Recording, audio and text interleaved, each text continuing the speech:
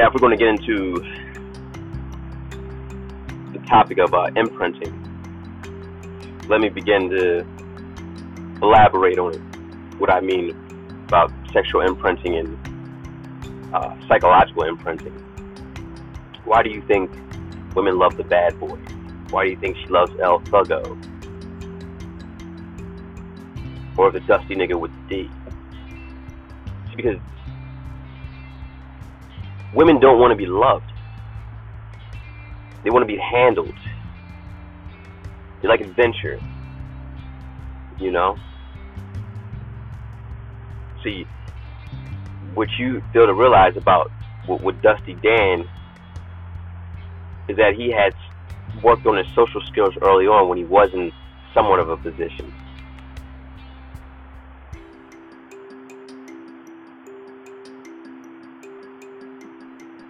You know, why do you think the side dude has a better life than the guy that's in a situation with the broad? He's getting more, he's getting the best parts about the woman, while the other guy is dealing with the worst parts and has to accept it. Now, I wouldn't subscribe for any man to be a side dude, period. I feel like that's a weak position to take, and you're basically saving a woman in a lot of ways. You're saving her from her own misery, what you should allow her to basically embrace it. You don't get your thing together to help somebody else. You get your thing together to benefit you and to, you know, help your fellow brother as far as how, if he's really willing to listen and, you know, appreciate game and give it to him. You know, that's what you give it to. You have your situation right so you can create, you know, platforms, you know, to gather up men. You know, they need to hear something. You know, all this sucker shit that you see around you and on a television screen and, you know, on the radio.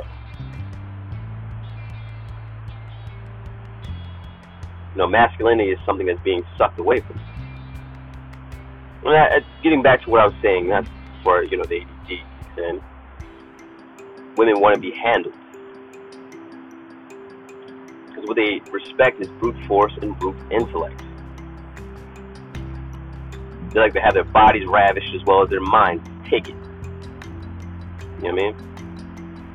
They like to be told what to do. They like being put to work. They like peeling grapes.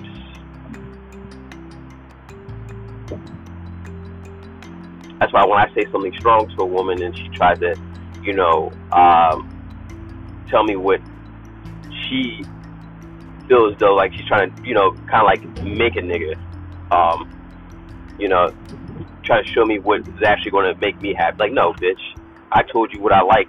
It's either you're going to do it or not. It's either you say you can do it or you can't do it, or you won't do it. Don't waste any more of my time.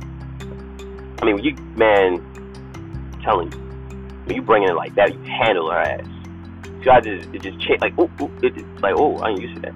Because she's not used to because she's still used to the advantage of being fine. So she's not used to a dude dealing with her like that. See, I'm talking about she's a 9 or a 10. If you do run across that, you treat her like a 4. When she's a 4, you treat her like a 4. You get my drift?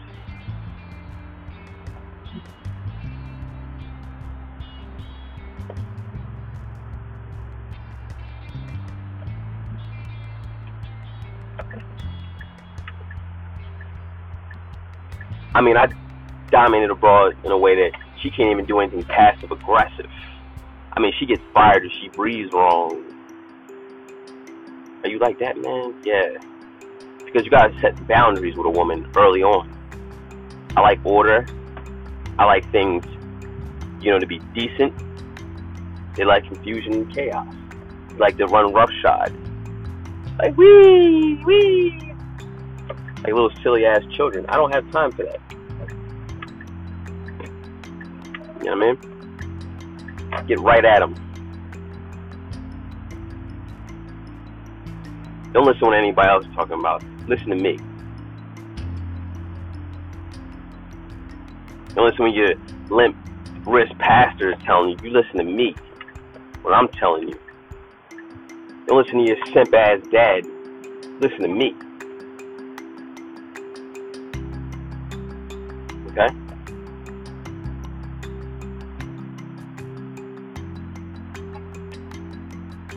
Come out hard on the bitch.